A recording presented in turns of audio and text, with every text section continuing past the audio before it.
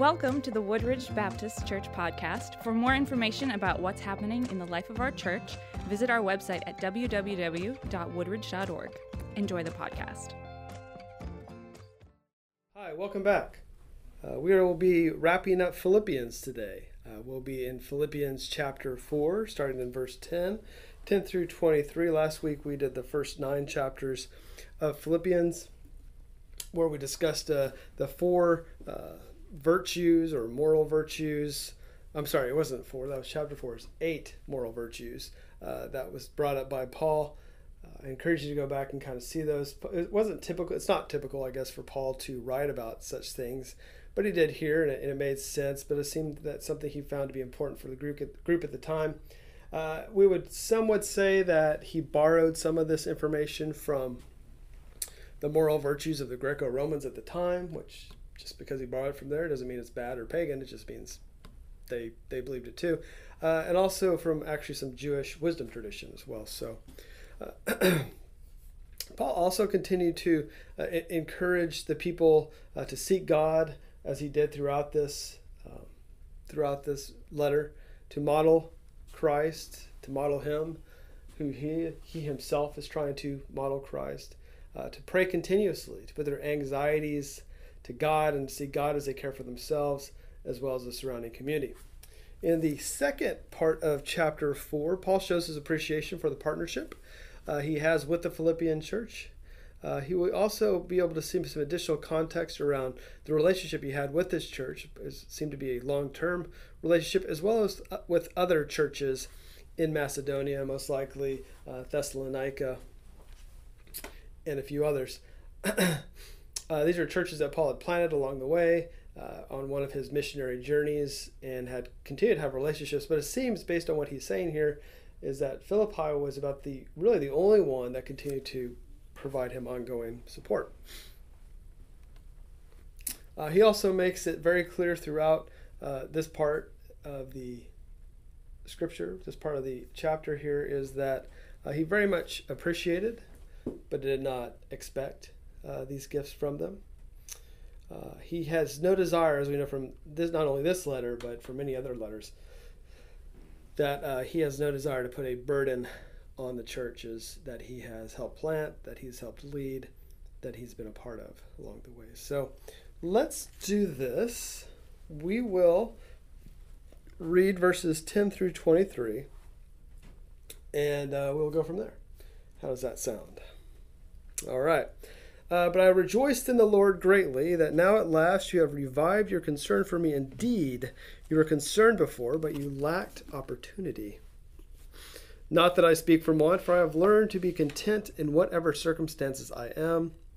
I know how to get along with humble means, and I also know how to live in prosperity. In any and every circumstance, I have learned the secret of being filled and going hungry, both of having abundance and suffering need. I can do all things through him who strengthens me. We will talk about that because that verse has been taken it's been taken out of context, to be honest. Not by everyone, but if you've been in a Hobby Lobby, you know what I mean. Nevertheless, you have done well to share with me in my affliction. You yourselves also know, Philippians, that at the first preaching of the gospel after I left Macedonia, no church shared with me in the matter of giving and receiving but you alone. For even in Thessalonica, you sent a gift more than once for my needs. Not that I seek the gift itself, but I seek for the profit which increases to your account.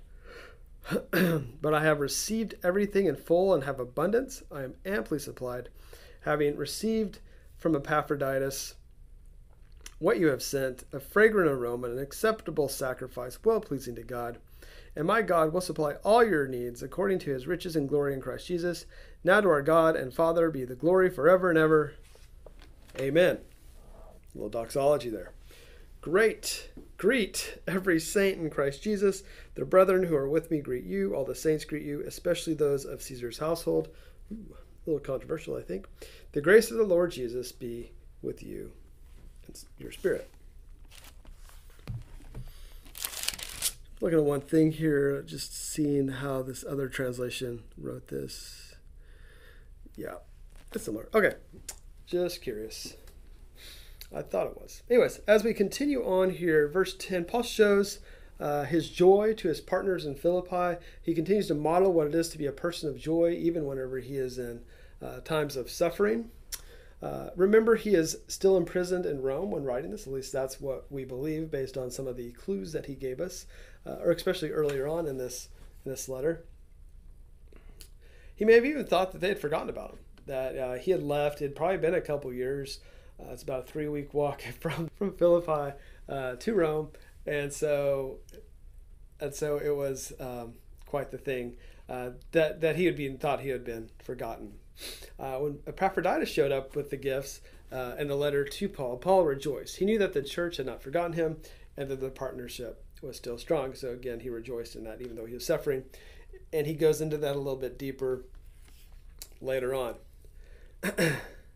I remember also that he was already a man of rejoicing. He was already a man of joy. That he was rejoicing that he had made it to Rome. That he was able to make it to the center of the Roman Empire, to be able to spread the gospel.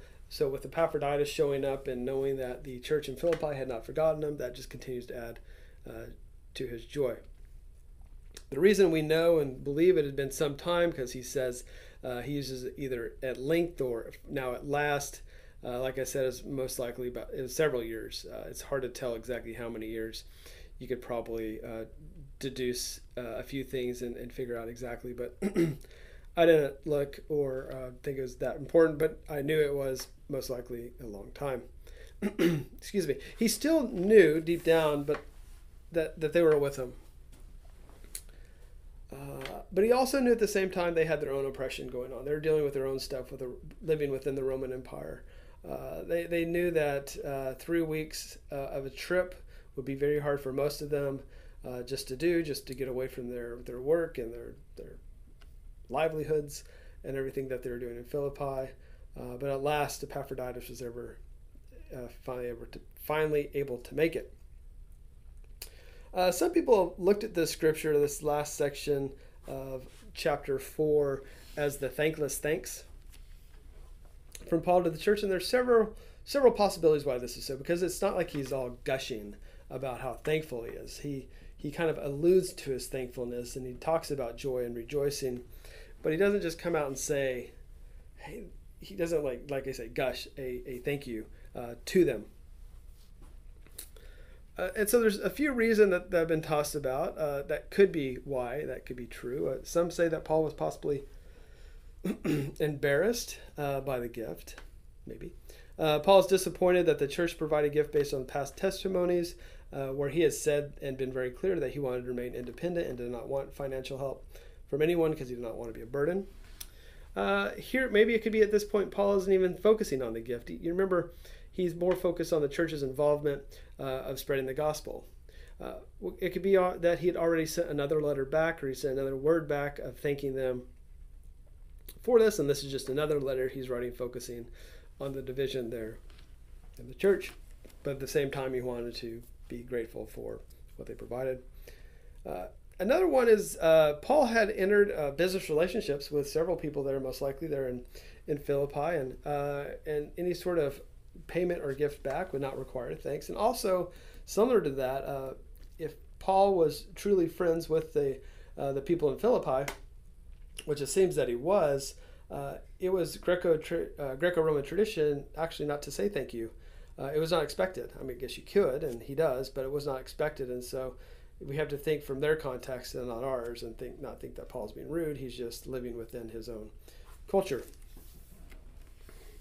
And we also ultimately have to think that the point of this letter is not to be a thank you letter. Like I said, it was to address the issues they were facing there in Philippi. All right, as we continue on into verses 11 and 12 here, Paul then at this point makes it very clear. He actually sets the parameters or frames the meaning of the gift, the purpose of the gift, as he has in other letters that he was not expecting or did not think that he was owed a gift from Philippi. What kind of gift, we don't know exactly, but it seems most likely it was mostly a monetary gift, just based on some of the other verbiage that he uses throughout this letter, and just knowing how churches would support people like Paul. I mean, it could have also been clothing, and it could have been types of food. There's many ways, but most likely it's a monetary gift, and it seems like that was the majority of it. Again, Paul in humility knows that he is not owed anything. He continues to be obedient to the work, and he was going to continue to be obedient with or without a gift, and did not expect anything in return for the work he did for the church. He also makes it clear that he can manage on his own. Remember, he was a tradesman in leather goods. Some people refer to him as a tent maker. He was also a teacher, a prophet, and an apostle. So we know that he still worked in leather goods and to make some money as he went from town to town, and there's evidence of that in some of his other letters. And we saw the example where he worked side by side with some tent makers, Priscilla and Aquila, who are similar tradespeople, probably also dealing in the fine art of leathers beyond just tent making. The other key point he makes here is that he knows how to be content no matter how good or how bad the situation could be. In all situations, he knows he'll continue to do the work of God. And so we know that through this, and through that, he will continue to rejoice in the opportunity to do the work of God. He has learned what it is to have plenty and to live a life that it is to, and he's also learned what it is the life to be without. And to live well, what he means by that to be content in all situations. You have to remember what this guy has been through up to this point, through many different hard situations. Through these situations, he's matured in his faith in God, knowing that in good and bad times, God is with him, and it is God who has given him strength through this. And that is what Paul is trying to model to the church, is that there's a maturing process of people as their faith grows. And so Paul will continue to do the work because Paul's faith continues to grow in Christ. It's not him doing the work hoping to stamp his ticket to heaven. It is him doing this work because he has faith in God, that God is moving, God is with him, and God is who God says he is. Some have said Paul's contentment was like the Stoics, which were a group during that time. But the difference with Stoics, they detach themselves and resign themselves to the circumstances. And Paul's not doing that here, because Paul's continuing to have ongoing relationships with the church. He's have his ongoing commitments and relationships with Christ. He did not disengage while the people with a philosophical view of Stoicism would. And that's not what he is. So he is both content, but done in very different ways than our Stoic friends would have. Notice, to make the point of reliance on Christ, Paul juxtaposes his life as been-like to be abased to abounding. Notice how he kind of gives this contrast and compare in those verses 11 and 12. From plenty to hunger and abundance to want. He really brings home the point that he has been through it all. Through the good and the bad, he has learned to find his strength and sustenance from a higher source, and that is Christ. Very similar to what Jesus would speak of, say, whenever he was meeting with the lady at the well, and the disciples came back with lunch, and he said, "I have food that you do not have," blah, blah, blah. Anyways, similar sort of idea here, that God is the one sustaining him. This leads us to verse 13, the Hobby Lobby verse, and has been misapplied many times in our context, in our culture. Stop using context as much. Let's read this in the culture or the milieu in which Paul lived, and not in our own. And where we think our own idea, I think this is probably just it is a very simple summary of it. We think whatever whim we have, God will provide and give us strength through it. Thinking that God will give us strength in the job interview, or God will give us strength in our basketball game, or God will give us strength in our arm wrestling match, or God will give us strength as we are scuba diving, or drinking too much. I don't know what it is. It's one of those things where it's kind of very shallow, individual, not really focused on God or fruits that God can provide through our faith. It's pretty much a faithless version of what Paul was referring to here.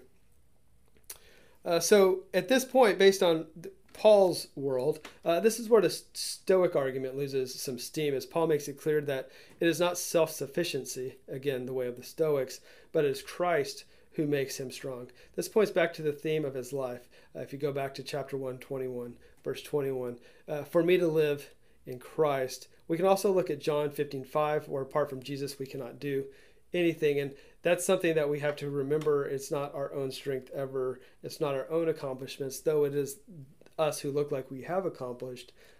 We cannot do it without the power of Christ.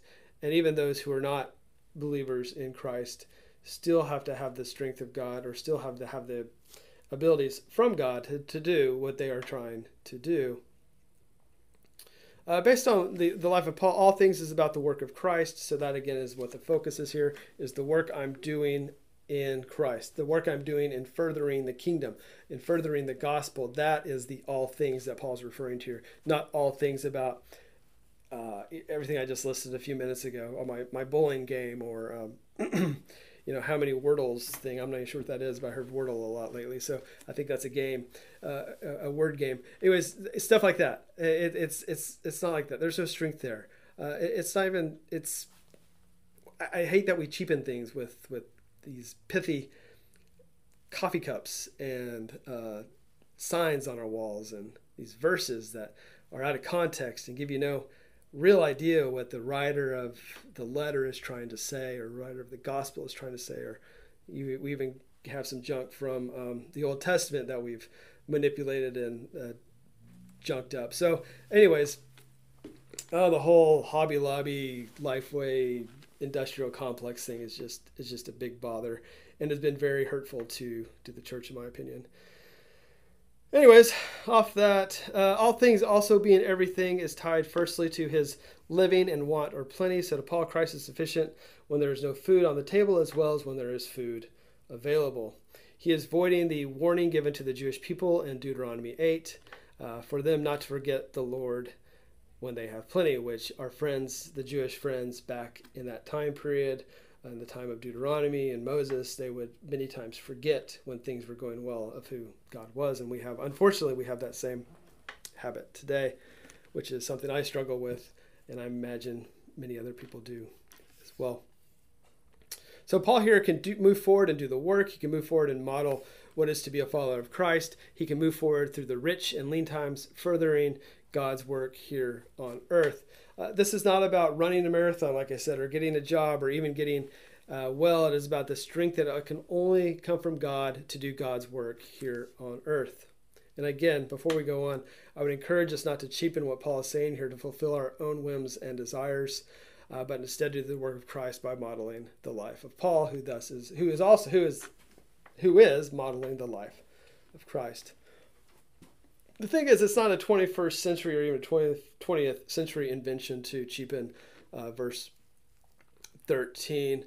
It has happened, I was looking back since Paul wrote this, or the first time it was penned by Paul and read aloud by most likely Epaphroditus, the idea of when I want, I shall receive plenty, which you see in verse 19, which is again going to the kingdom. Okay, that's probably enough on that one. All right, verses 14 and 15. After Paul's side road of his current situation, he returns to verse 10. So he kind of diverts himself for a few verses, and now he's back in verse 10 in his partnership with the Philippian church. It was kind of them, and they continued to. It was kind of them, not kind of them, kind of them. You could say that very two different ways. And they continued to be nice to him, or good to him, through his ministry. He continues to show his appreciation for their good gift. As we know, Paul was, like I mentioned just a few minutes ago, he was bivocational. He was a teacher, a prophet, apostle, and a leather goods craftsman type person. So this gift, instead of having to work on the leather goods side of things, he could be able to focus on the ministry of spreading the gospel. Not that, knowing Paul, when he was making tents and other leather goods, he was probably, well, most likely, I would doubt if he wasn't, speaking of who Christ was. But this will allows him to even do that even more so. He also makes a point here that it was only the Philippian church that would partner with him. All the other churches, which most likely included Thessalonica, which was about 100 miles to the southwest, which Paul spent a nice amount of time there, was not, and they, or at least not that we see here. And the Philippian church actually supported Paul or sent a gift to Paul while he was in Thessalonica. We'll see a little bit more of that here in verse 16. So Thessalonica was the capital city of Macedonia. There we go. And Paul was not receiving support, it seems, from churches there. And like I said, the Philippian church seemed to step up and help. Though it was heroic in what they did for him, Paul's focus remains on the spiritual and eschatological fruit that abounds to their credit because of the ongoing support they provided to him. Through service to him was a connection and extension serving God and the gospel. So the work that they were doing, the money that they were sending, the gift that they were sending was actually a gift to God. And we get a little bit further into that when Paul refers to the sacrifice and the acceptable sacrifice and the fragrant aroma there in verse 18, which we'll talk a little bit more here in a second. In our modern view, we may think that Paul is not gracious for the gift as he continues to push back. But like I said, in the Greco-Roman context, it's fitting to be grateful but not necessary to grovel. Also, Paul looks at the Philippian church as partners and some even commercial partners and not just givers to him. So he wants to be grateful while at the same time holding tightly to the power that Christ is providing. As we rapidly move through here, we're going to go to verses 17 and 18. After the side eye to the slight from Thessalonica, Paul continues to thank the folks in Philippi for their gift. Notice again where Paul states that he did not seek the gift, but that he is seeking, or what he sought, was for the fruit to move forward, which we can take as the gospel or the kingdom of God to move forward, which is what Paul's desire was. It is because Philippi came through that Paul is able to continue his work of spreading the gospel in Rome, where good fruit there is being produced, as well as in Macedonia and, of course, the city of Philippi. And it's one of those things where Philippi is providing, but God is providing to Philippi, the people of Philippi, to be able to provide to Paul. So it's not like a direct gift from Paul, but it is Philippians who have faith in God, who are then giving to further the kingdom of God by giving to this individual, Paul. So the partnership between Paul and the church led to fruit for the kingdom. So Paul's modeling faith, and the church following that model is where this fruitfulness has all arrived from. As we continue on, verse 18, we hear for the last time about our friend Epaphroditus, and how he brought that very generous gift. And this is actually the first time Paul really mentions it directly from Philippi. He is now well supplied, which we can look at from a financial perspective, but also a full heart and a happy soul, knowing that his partners continue to support him to continue his work. Paul has had many metaphors throughout this, but here's another one. This one regarding the sacrificial offering to God that was a pleasing aroma to God. What the church has done is pleasing. Paul uses here an Old Testament reference regarding the sacrifice that we made to God that would be pleasing to God, an offering of obedience and humility. The very thing that the church is modeling as it supports Paul. In Paul's view, the Philippians were offering gifts to God by giving to Paul. Again, just hammering that one in, because that's how that all plays out. Verse 19, Paul speaks of this, of his personal God, his deep relationship with God, that the God that he believes in is the same God that the church of Philippi follows. He also shows that through Philippi, they gave the gift. He knows that God will fulfill every need. Again, that continuation from God through Philippi, the people of Philippi, to Paul. The gift that keeps on giving, coming from God, due to the faithfulness of the people of Philippi. This comment made by Paul is similar to what he said here in these verses when writing to the Corinth church when they provided to the Jerusalem collection. The Philippians contributed that as well. And what that is the Jerusalem collection was the Christian church in Jerusalem, which was financially not very well off, was actually very poor.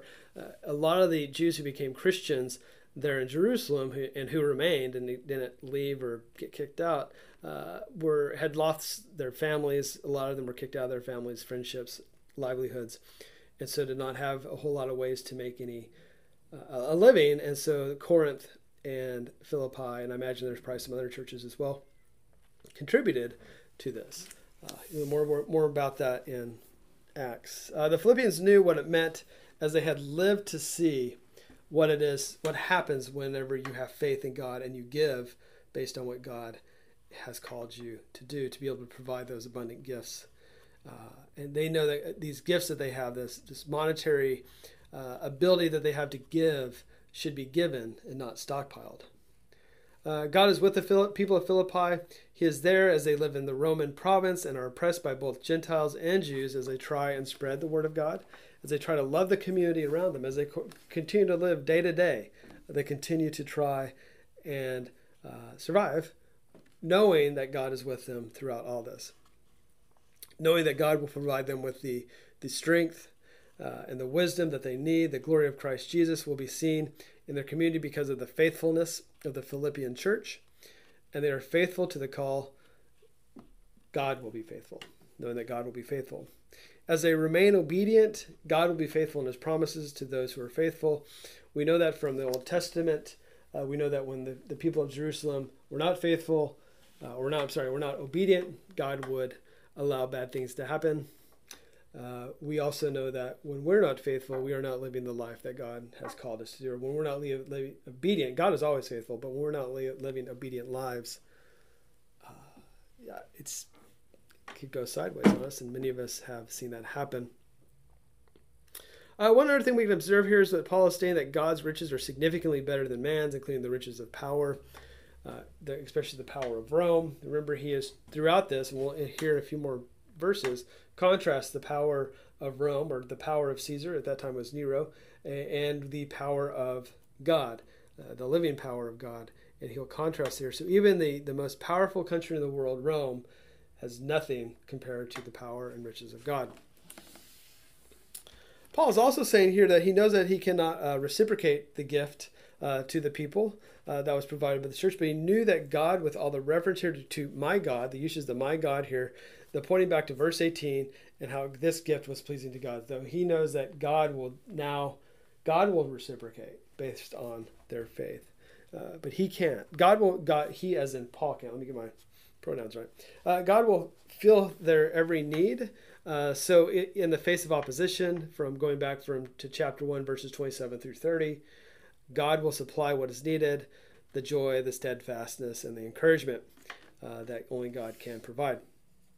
With that said, the riches given by God, should not put in us a feeling or attitude of entitlement or presumption, which sometimes all of us have that tendency to do, but should give us the desire to give with humility and gratitude to pass on the riches. So it's not about us. Just because God has provided for us does not make us entitled to ongoing gifts of rich gifts, no matter, and we're not just talking about monetary stuff, and we cannot be presumptuous about it as well. Verse 20, we have a quick little doxology from Paul. After all of this thankfulness to the church in Philippi, Paul ends with a quick prayer laced with a bit of worship, where all glory will go to God. Amen here, of course, is also letting us know it can be translated as let it be so, or let the words that I say be true or come to fruition. The use of amen was taken actually from Jewish synagogues. It comes from a Jewish word, a Hebrew word, and is now a Greek word. And if you want to take it one step further, you could look at it as let it be so. But he could also expand it, let it be so, glory to God forever and ever. Because it's all about God's glory forever and ever. So all glory to God. It is the way it is and always will be, no matter what we do. All glory will go to God. And that is what Paul is saying there in his doxology. At least that's my interpretation of it. All right, the final three verses of Philippians, verses 21 through 23. Paul ends his letter in typical Greek letter writing fashion, which is also typical to Paul's style.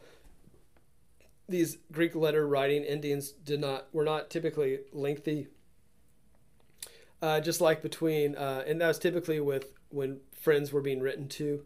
And do not, just like friends did not have to express thanks and gifts, they also did not have lengthy endings to their letter. The saints he references here is not a special class of people, as sometimes they are known to be today, but in Paul's view, they're fellow believers walking the same path as he is. However, he is not saying they are complete and pure, because sometimes when we read this, that you'd think that a saint had figured it all out, were the holy ones, or at least figured most everything out. But that's not what Paul is saying here. What he's saying here, and he wouldn't even refer to himself, even though he is now referred to as Saint Paul by some of our brothers and sisters, is his own idea that he's not worthy of veneration. Notice how he refers to the saints as every saint instead of all saints. He is greeting them each individually and not as a group, and he does this, of course, intentionally. Think of it as greetings to each one of God's people. As if he is there. You can think of a pastor or minister at the end of a service, and they are, in some of our smaller churches, and even some of our bigger churches, the pastor will go to the back, and they will greet everyone in the name of God as they leave, or bless them in the name of God as they leave. Similar to that is what Paul is writing here. So Paul mentions the brothers, also known as could refer to them as the associates, who are with him, but he does not name who they are. We could take these as fellow believers in Christ in Rome who are helping Paul and possibly expand it a bit further as all believers here in Rome.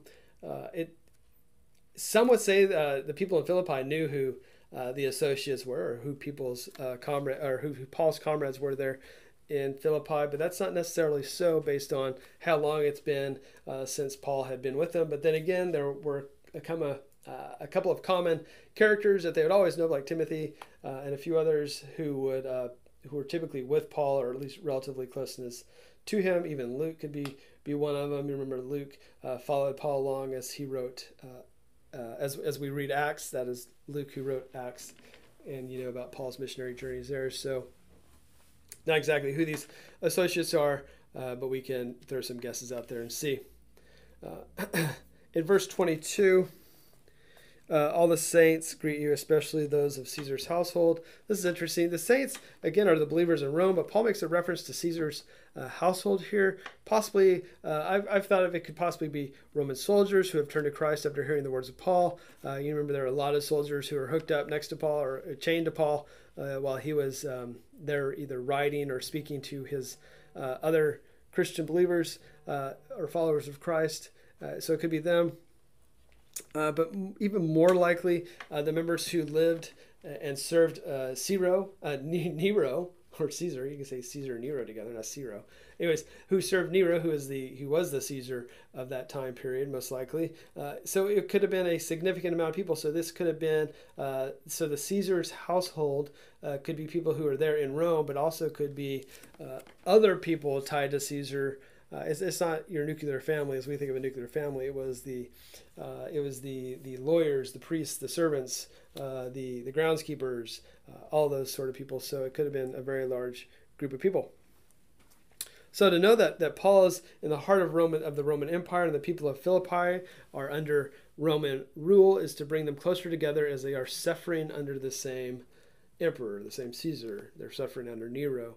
This is probably right before Nero went just totally nuts on our friends there in Rome, but we're relatively close. So you can think of this, Paul, as the rose among thorns, hearing that within the empire, the kingdom is growing, even within Nero's household. So in the house of Lord Nero are now believers of the living Lord. And I refer to him as Lord Nero because that's what he liked to refer to himself as. Well, a lot of the emperors and Caesars wanted people to refer to as Lord because they thought they were divine. We use that in the lowercase way. We'll use in all caps for the Lord and living Lord, much like our Jewish friends do. The use of every here has made some to think that he is continuing his theme of unity that we have seen throughout this letter. Remember that he had a concern there with division in the church. So the idea of greeting every saint is to say, hey, we're all in this together, even some of the people I called out earlier, but also some others who may be causing division in or outside the church. We're all in this together. So greet everyone. He ends it in verse 23 with a prayer that the grace that can only come from Jesus Christ be with them all. He tosses a quick Lord here again to show once more that it's Jesus Christ who is Lord and not Caesar. Paul, in my view, I think Paul liked to do that. We see other areas where he's liked to do that, so I'm guessing that's what he did here as well. Paul mentions grace here as he did in the beginning, like I'm saying, not the beginning of time, but the beginning of this letter. This again symbolizes that the life of a Christian begins and ends with God's grace. We are all sustained through the grace of God, which Paul has made abundantly clear in this letter as well as many of his other writings. As we go, we must remember that the central focus here is Christ, as it is in all of the Pauline letters. The grace of the Lord is from the Lord Jesus Christ, something that Paul has made clear in his life from chapter 1, verse 21, and throughout this letter. Well, all right, we did it. We made it through. We are done with Philippians. Wow, a colossal task, and not just because we're going to Colossians next. Actually, we're not. The next thing that we're going to be doing is the difficult or hard sayings of Jesus. And that is going to be fascinating, I think, at least my viewpoint, because we'll be spending a lot of times in the gospel, or the gospels, all four of them. And spending a little bit of time with the three synoptic and then with John. It'll be an exciting time. Anyways, that starts in a couple weeks. So we'll be preparing for that over the next couple weeks. And also remember that you can get these videos, you can get these lessons as podcasts, not just as videos. And so that will probably help some of you who want to listen to these not have to be looking at a screen, but can take it with you. You can also see we have many Bible study lessons, I think 70 out there right now, over different books of the Bible that you can go to from our website. Anyways, I hope everyone has a great day. Thank you very much. Bye. We hope you have enjoyed the podcast. For more information about our church, visit www.woodridge.org.